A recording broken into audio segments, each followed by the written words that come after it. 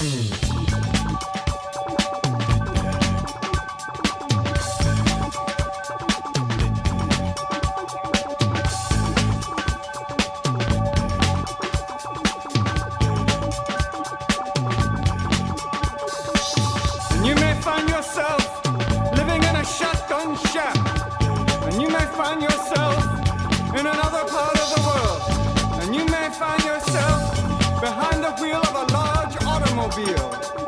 you may find yourself in a beautiful house with a beautiful wife. And you may ask yourself, well, how did I get here? Letting the days go by, let the water hold me down. Letting the days go by, water flowing underground into the blue again after the money's gone.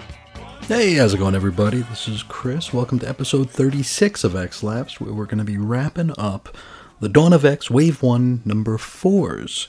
And we do so with, the book that usually starts the charge. It's actually the anchor book of the number 4s, and that is X-Men, Volume 5, number 4. This had a March 2020 cover date. The story is called Global Economics, written by the head of X himself, Jonathan Hickman, pencils by Lionel Francis Yu, inks by Jerry Allen Gillen and Lionel Yu, colors Sonny Go, letters VC's Clayton Cowles, designs Tom Muller, edits Bisa White-Sapolsky, had a cover price of $3.99, and Happy New Year. This one went on sale January 1st, 2020.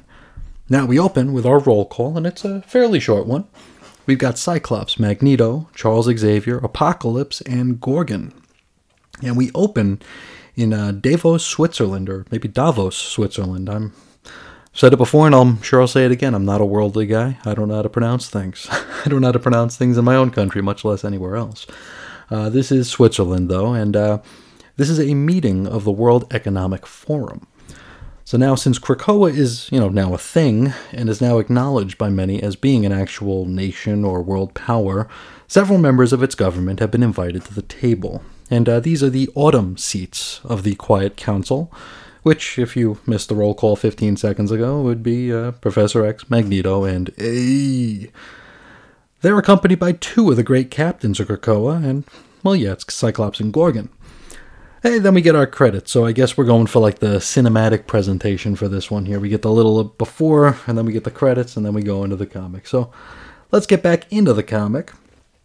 And the Krakoan contingent has entered whatever building this meeting of the minds is taking place at, and they're met with a semi-warm reception. Now, the autumn seats are granted access to the meeting room, while the captains are advised they're going to have to stay outside. Cyclops is pretty cool with this, but Gorgon gets in the face of one of the dudes here, threatening to use his sword. And so, we follow Xavier and company into the meeting room, where they find themselves seated at a table with dignitaries from Wakanda, China, and the United States, as well as several VIPs from Brazil, Italy, Switzerland, and India. An ambassador from the United States. I wonder who's going to be the bad guy here. Anyway, from here we get a full info page to list all these folks here, as well as to give us the menu for the meal that they'll share during this meeting, because I'm sure we all wanted to know that they'd be eating watermelon gazpacho. Anywho, after introductions are made, our diners all toast to peace. Worth noting, Magneto is referred to here as Eric. Is he back to being Eric Lenscher? Last I read X-Men, they had this bug up their butt about calling him Max Eisenhart. I don't know if that's still a thing or not. It's also worth noting that Apocalypse introduces himself as Apocalypse, stating that humans are unfit to refer to him by anything else, and I think I prove that every time I call him A. We flash to the floor above, where a gaggle of geeks is preparing to attack. They're wearing these sort of baubles on their heads to interfere with Xavier's mind readability. But that doesn't stop the professor from, sussing them out to begin with. He knows they're there, he just doesn't know what they're thinking. Now, while the pleasantries continue to be exchanged, Xavier contacts Cyclops telepathically to inform he and Gorgon about the pressing threat. Xavier tells them to, quote, be good boys and take care of the bad guys, which I don't know, that doesn't feel like how a natural conversation between Scott and Charles might go. Calling them saying be good boys, that's a little cute, but let's get back to it. The meal has been served here, and Magneto is speaking with some dignitaries about this new normal, the new normal that is Krakoa, and how everyone needs to adapt and accept it. Hodari, the Wakandan attaché, suggests that Krakoa is working in their own best interests, but he adds that that's just what countries and nations do, so it's some sort of national common ground here. Everybody's out for themselves, trying to, look out for their own best interests.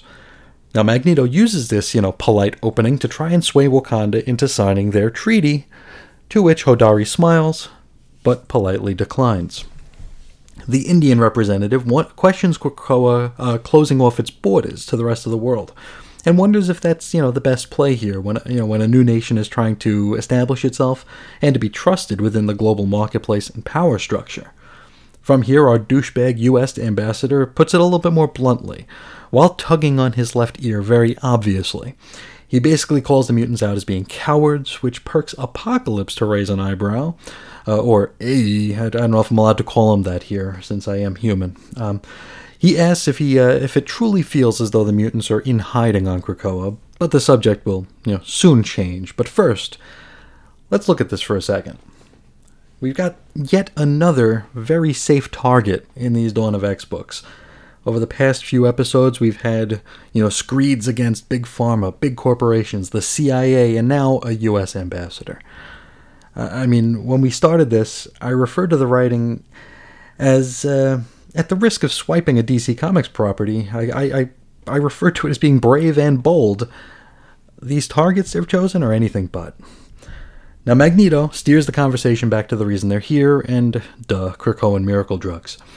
One of the ambassadors doesn't completely trust these drugs and wonders about, the frequency in which they'll have to be taken, perhaps fearing that, once they start taking them, they're going to be, in service to the mutants forever, so they won't be able to stop and they'll just be dependent on them.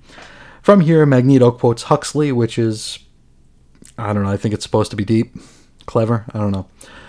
All the while this is going on, Cyclops is blasting the hell out of some of the bad guys on that other floor. One of the dignitary kind of laughs that Magneto had to quote a human author since, there really aren't that many notable mutant writers. Magneto says, hey, don't worry about it, there will be.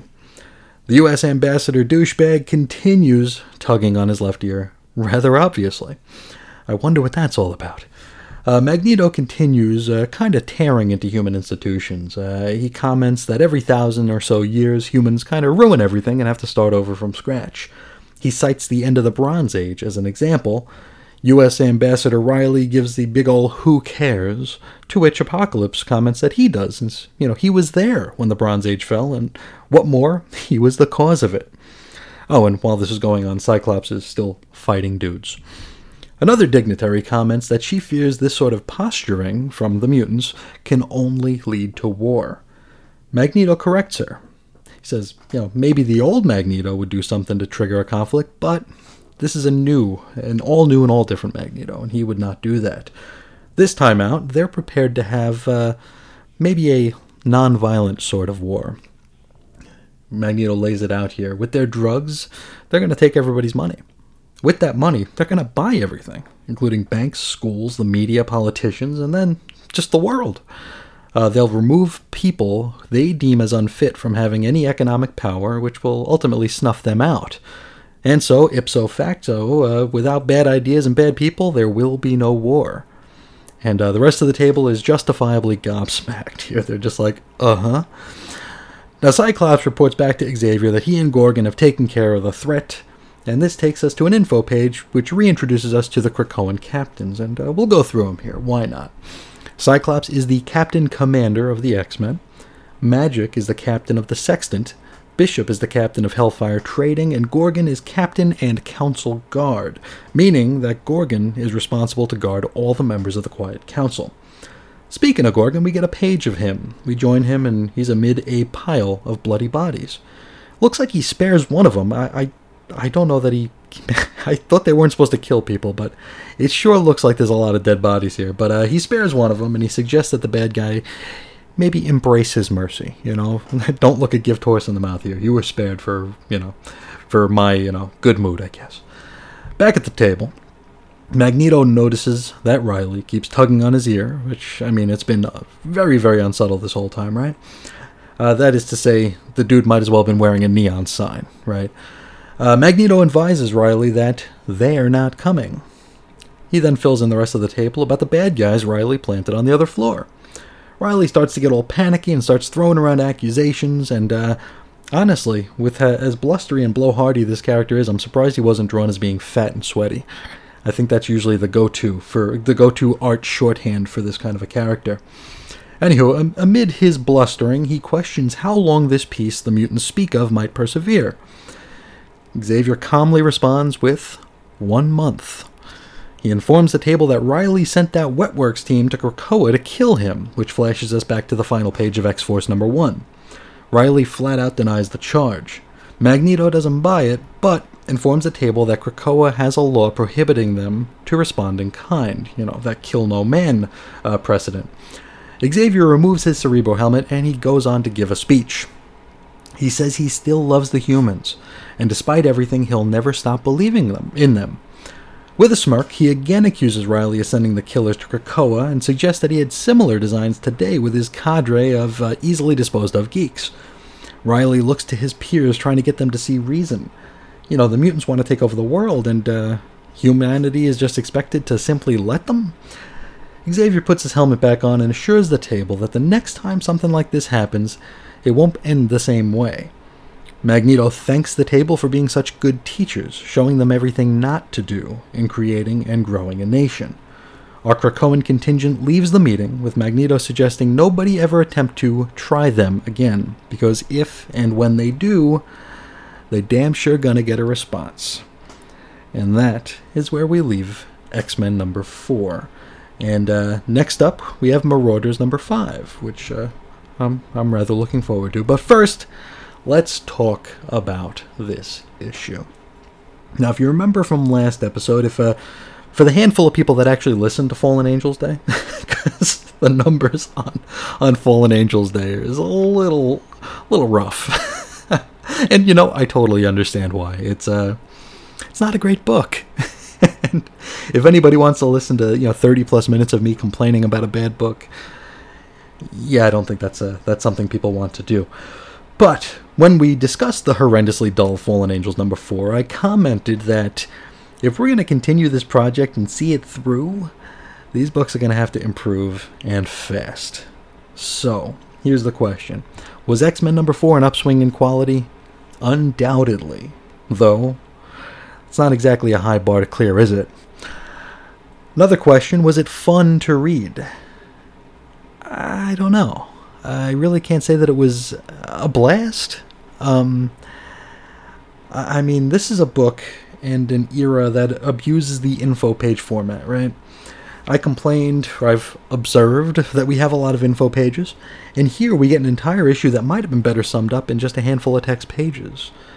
I mean, we get some info here, we get some accusations, we get Magneto carrying himself with a swell amount of swagger, but still, I can't say as though I had a whole lot of fun with it. Now, something about this issue that I've been sort of commenting on in other discussions is how these Dawn of X books are taking on really safe targets. Like, we weren't going to have Magneto butt heads with the Wakandan attaché here, right? It had to be the stupid American. And I'm not a jingoist by any definition of the word, but to use the American as the mustache-twirling bad guy, it feels kind of like lazy, low-hanging fruit type of writing, This is the sort of writing that's not going to offend anybody except the people you want for it to offend. Does that make any sense? Personally, I'm not offended by the content, but perhaps more so by like the intent and just the laziness of the effort. I mean, this isn't deep writing. This is straw manning, and it's lazy. Now, speaking of potentially low effort writing, Magneto says that they're going to remove certain people from power, and I'm already kind of cringing at the thought of this potential parade of straw men that we're about to see trotted out. I mean, a current year Marvel book calling out and canceling people? Yeah, we're going to need an adamantium-laced umbrella to save us from those anvils. Now, Magneto, warts and all here, he had some pretty good lines. And it's strange that he was given, the pulpit more so than Xavier. Xavier really didn't do a whole heck of a lot, but make a sort of forced-sounding speech at the end, wherein he accused Riley of sending the Wetworks geeks to Krakoa. We don't actually get any confirmation of that. Are we to assume that Riley's lying? Are we to assume that Riley's part of the Xeno Collective? On that subject here, was Riley one of the ambassadors that Magneto gave that tour to all the way back in House of X #1? I want to say he was. I couldn't say for sure, but I do remember an American delegate or an American ambassador being made to look quite the fool, and I think he tried to pull a gun on a guy who has the power of magnetism, so there's that. The Cyclops and Gorgon intercuts were there. Not sure we needed so many of them. Though in fairness, by the end of the issue, it clearly feels as though Magneto and the gang were running out of clever things to say and clever points to make, so any expenditure of panels away from the Table of Power was probably a good thing. The art felt a little weaker than usual. Lionel Yu seems like he's trying to morph into like a Gary Frank-alike here, and he's doing so with limited success. A few of the faces we see here almost seem blatantly swiped from a Gary Frank work, while others just sort of look blobby and without features. It's a mixed bag.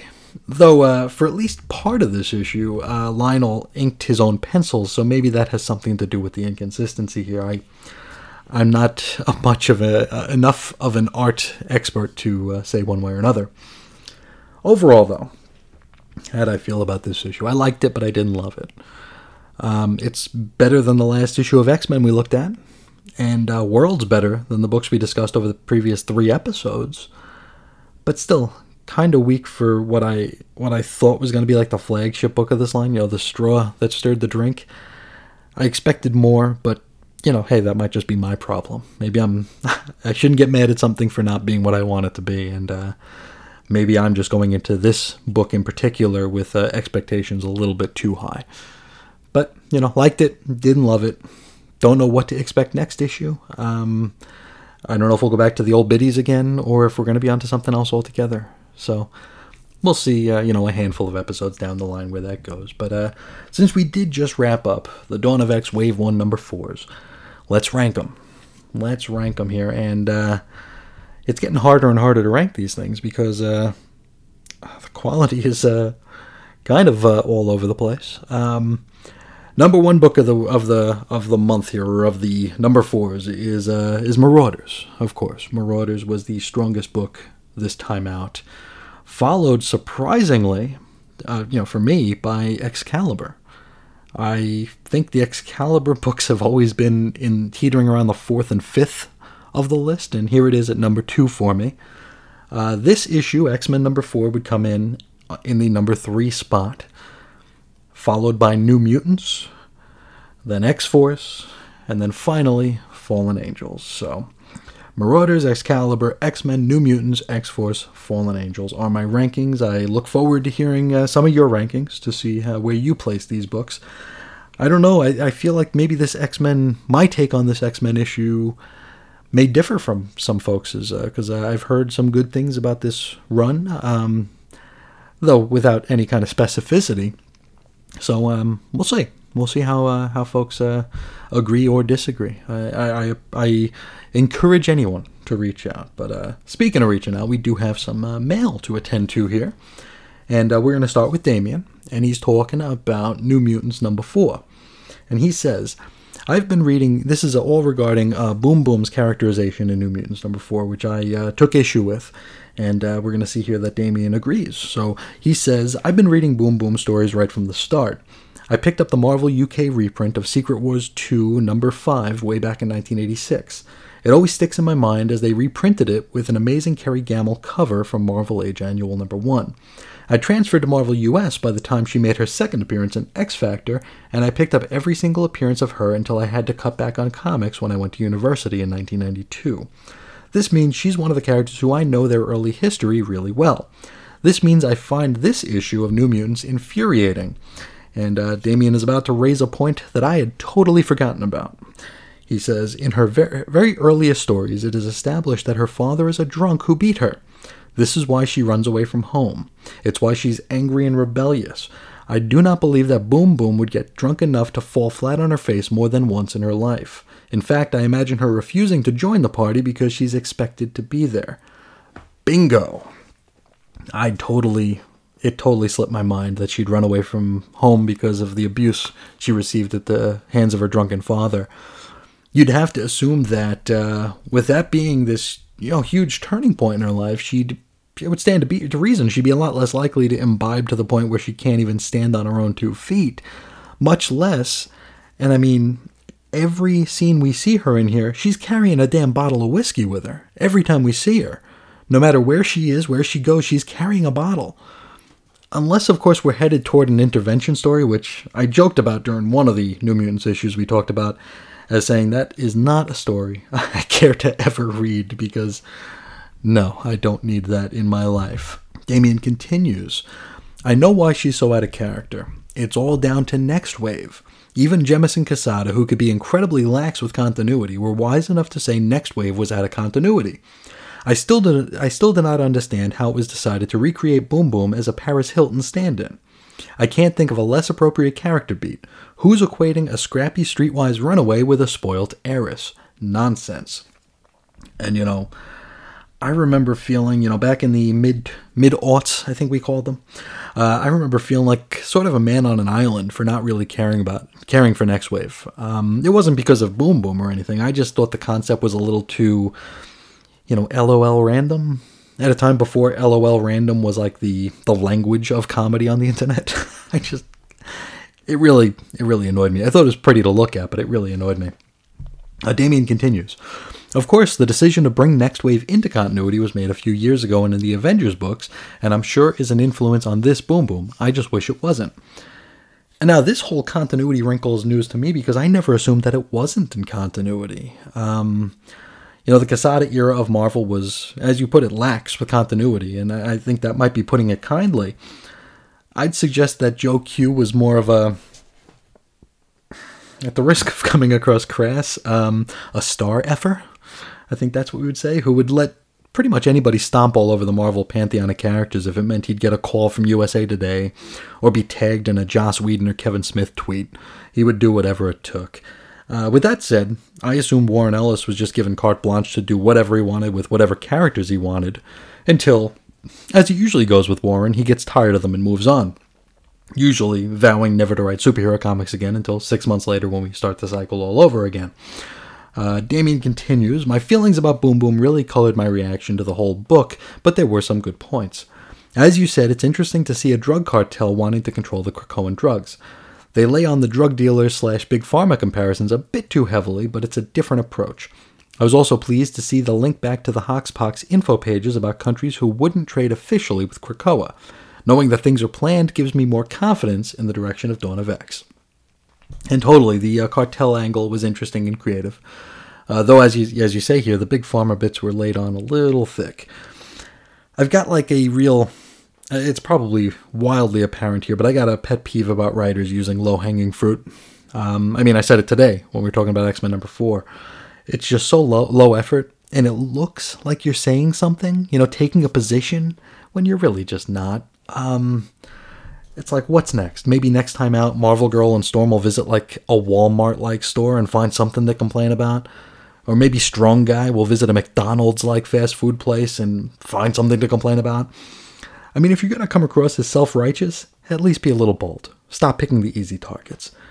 Give us, the readers, a reason to think critically. And maybe don't waste our time so much parroting late-night talk show hosts with the easy targets here.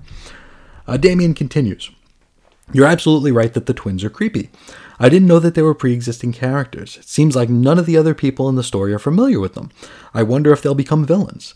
They seem to enjoy escalating the violence between the kidnappers, and I did check the wiki on them, and I guess they were used as hounds for Ahab during the Extermination miniseries, which I still haven't gotten around to reading, but it is sitting on the shelf waiting for me. It looks like they were also part of whatever the hell Age of X-Man was, as well. I'm guessing it was probably a different version of them, because from what little I know of Age of X-Man, it was sort of like another universe, another dimension, right? Maybe. I don't know. All I know is when I look at the covers of those, I kind of cringe a little bit. Damien continues. It seems a really odd choice to return to the Shi'ar next issue when I seem to remember this story being a 3-parter. Weird. And yeah, it's kind of all over the place, isn't it? If this is a 3-parter, if you're remembering right, why not just bang them all out in a row? I will say, though, it now makes a little bit more sense why some of the Dawn of X reading order lists I've been trying to like decode and figure out, they list the New Mutants issues like out of order, so now I see why. And I gotta wonder if maybe these 2 issues coming out in 1 month was just giving Jonathan Hickman a break, helping him stay afloat with his X books and his other obligations.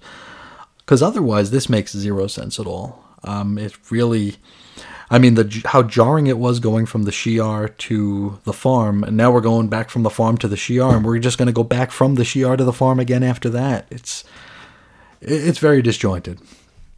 Now, Damien wraps up his message with, by the way, I really enjoyed your coverage of the Texas book, and this is Uncanny X-Men at the State Fair of Texas. It's always nice to see a bit of undiscovered Kerry Gamble art. You did throw me with your mention of Equus, who I heard is Equus, I think that's Equus, which was the play where Harry Potter showed everyone his wand, and I've never seen Harry Potter. I've never, I don't know if I've made it clear on this show. I don't ever really see movies. I can't sit still long enough to watch movies, so I don't see them. And I've never seen a Harry Potter, so I don't know how EQUUS is pronounced. Then again, I don't know how EQUES is pronounced either. I just took a shot at it. But thank you so much for checking it out. That piece was a long time coming. I actually wanted to cover it on the blog ever since I found it like 1.5 years ago. But back then, when I did find it, Chris's on Infinite Earths was a strictly DC Comics only blog. I kind of imposed rules on myself, and they were unflinchingly rigid. And they only mattered to me, but I'm a pretty weird dude, so I adhered to them. Now, after some life-altering events earlier this year occurred, I stopped caring so much about the rules and decided to just write about whatever the hell I felt like writing. And I also allowed myself to include things like podcasts on chrisisoninfiniteearths.com, which was previously sort of like a church and state, don't cross the stream sort of thing for me in my head. Sort of like blog posts go here, podcasts go there, and never the two shall meet. Like I said, though, life-altering events happened, and I kind of got over myself and my rules. Now, the State Fair issue was a lot of fun. I really love sharing things that, you don't see shared 12 times a day on your social media platform of choice. Because honestly, there's like only so many times you can see someone share Spider-Man cradling Gwen Stacy's dead body before you just get tired of it. Though, in fairness, every time that is shared, which is, I think, every 12 seconds, it does get hundreds of bits of engagement. So maybe I should just start doing that. It's sad as it might sound, I kind of pride myself on trying to give folks who bother to follow me something new and novel to look at, rather than the cheap heat. I do what I can. But thank you so much for the message, Damien. Next, we have a message from Ed Moore, and this is regarding the reading order post the Dawn of X number 6s that I talked about last episode here, because we only get a list in the back of these books that go up to issue 6, and then it's the Wild West. I don't know how it's going to go. Ed says, as I asked about the miniseries, we have X-Men plus Fantastic Four, and we also have Empire : X-Men coming up, and I asked how to do those. How would we do those here? And Ed says, I would do Empire as an episode and X-Men FF as an episode. The only downside is that it would be longer than your normal X-Labs shows. And here's kind of what I'm thinking. I like the idea of doing these miniseries all in a row, like without 6 or 7 episodes between each installment. What I might do is, say, have, episodes of X-Men Fantastic Four all in a row, right? So we'll do, if Monday is the day we do one, Tuesday, Wednesday, Thursday, we'll do 2, 3, and 4, knock them all out. So all 4 episodes dedicated to the miniseries. My question from here is, where would something like that fit? Do I do all 4 around the time the first issue would have hit the stands? Or do I do all 4 when the last issue would have hit the stands? maybe I'll just include the list of X-Book releases from February 2020 until now on the blog and see if we can't all put our heads together and plot a course here. I think the ship has already kind of sailed as it pertains to covering these issues in like a legit chronological order. Since we are getting flashbacks and flash forwards as we're being released here, I mean, in Fallen Angels #1, it looks like Betsy's first mission to Captain Britain was already done. You know, I mean, hell, Fallen Angels probably should have been done all in one episode because it still would have been a short one. We saw that Cypher was already back from Shi'ar Space in X-Force #4. We've got the weird New Mutants jumping from story to story. A lot of out-of-order stuff, right? So maybe when, like, all's said and done, and, like, I don't know, Dusk of X or Sunset of X or whatever they're going to wrap this era up with happens, maybe then I'll put together, like, a chronological playlist of how these episodes ought to go, but we've hopefully got months and months and months and months and months before we have to worry about that, though. Again, this is Marvel, so, I mean, I could check Bleeding Cool right now and find out that, hey, you know, Dawn of X is done. But we'll see. But thank you for the suggestion there, Ed, and we'll see how it goes. We will see how it goes. Finally, we have a tweet from Sean Ross from Pulp to Pixel and Secret Wars and Beyond. He's also the Alpha Flight co-host from Claremont to Claremont, and he's discussing Fallen Angels #4. He says, I really like the creative team, but man, this was a rough read. And yes, it was. And like I've said in previous episodes here, I've heard good things about Brian Hill's work over at DC, but I haven't read any of it. I have heard good things about Batman and the Outsiders. And Simon Kudransky, I enjoy him on Spawn. So, I mean, that seems like a recipe for something good, right? Some good creators, and yeah, this is a rough one. This is a rough one. And, you know, the fact that these creators are held in somewhat of a regard makes me question whether or not I should, like, express an opinion, because I find so much of what we encounter online is I don't know. I feel like there's a currency on giving better reviews than books sometimes deserve, because it legitimizes us, because we'll get a retweet from a creator or something, or we'll get an attaboy from a creator, and that's why I kind of second guess a lot of reviews I see online where we're giving books 10 out of 10 scores, which they say 10 out of 10 isn't perfect, but to me 10 out of 10 is as high as you can go. That means you can't get any better.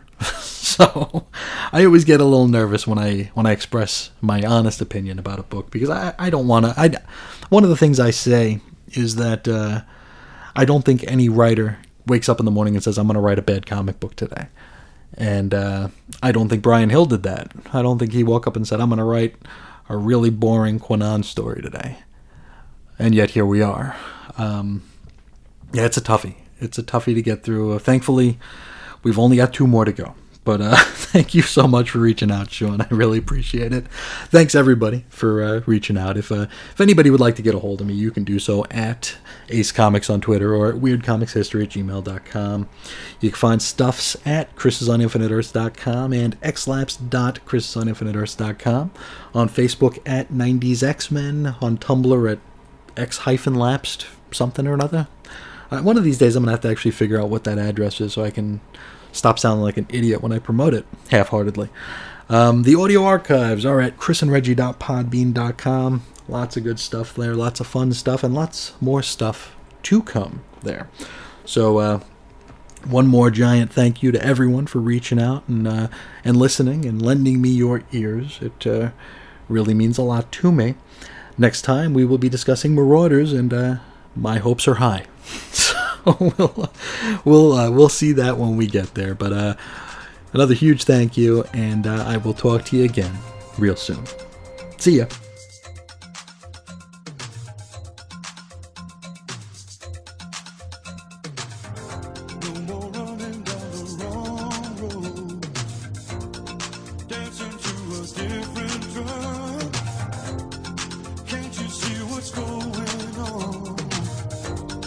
Deep inside your heart, always searching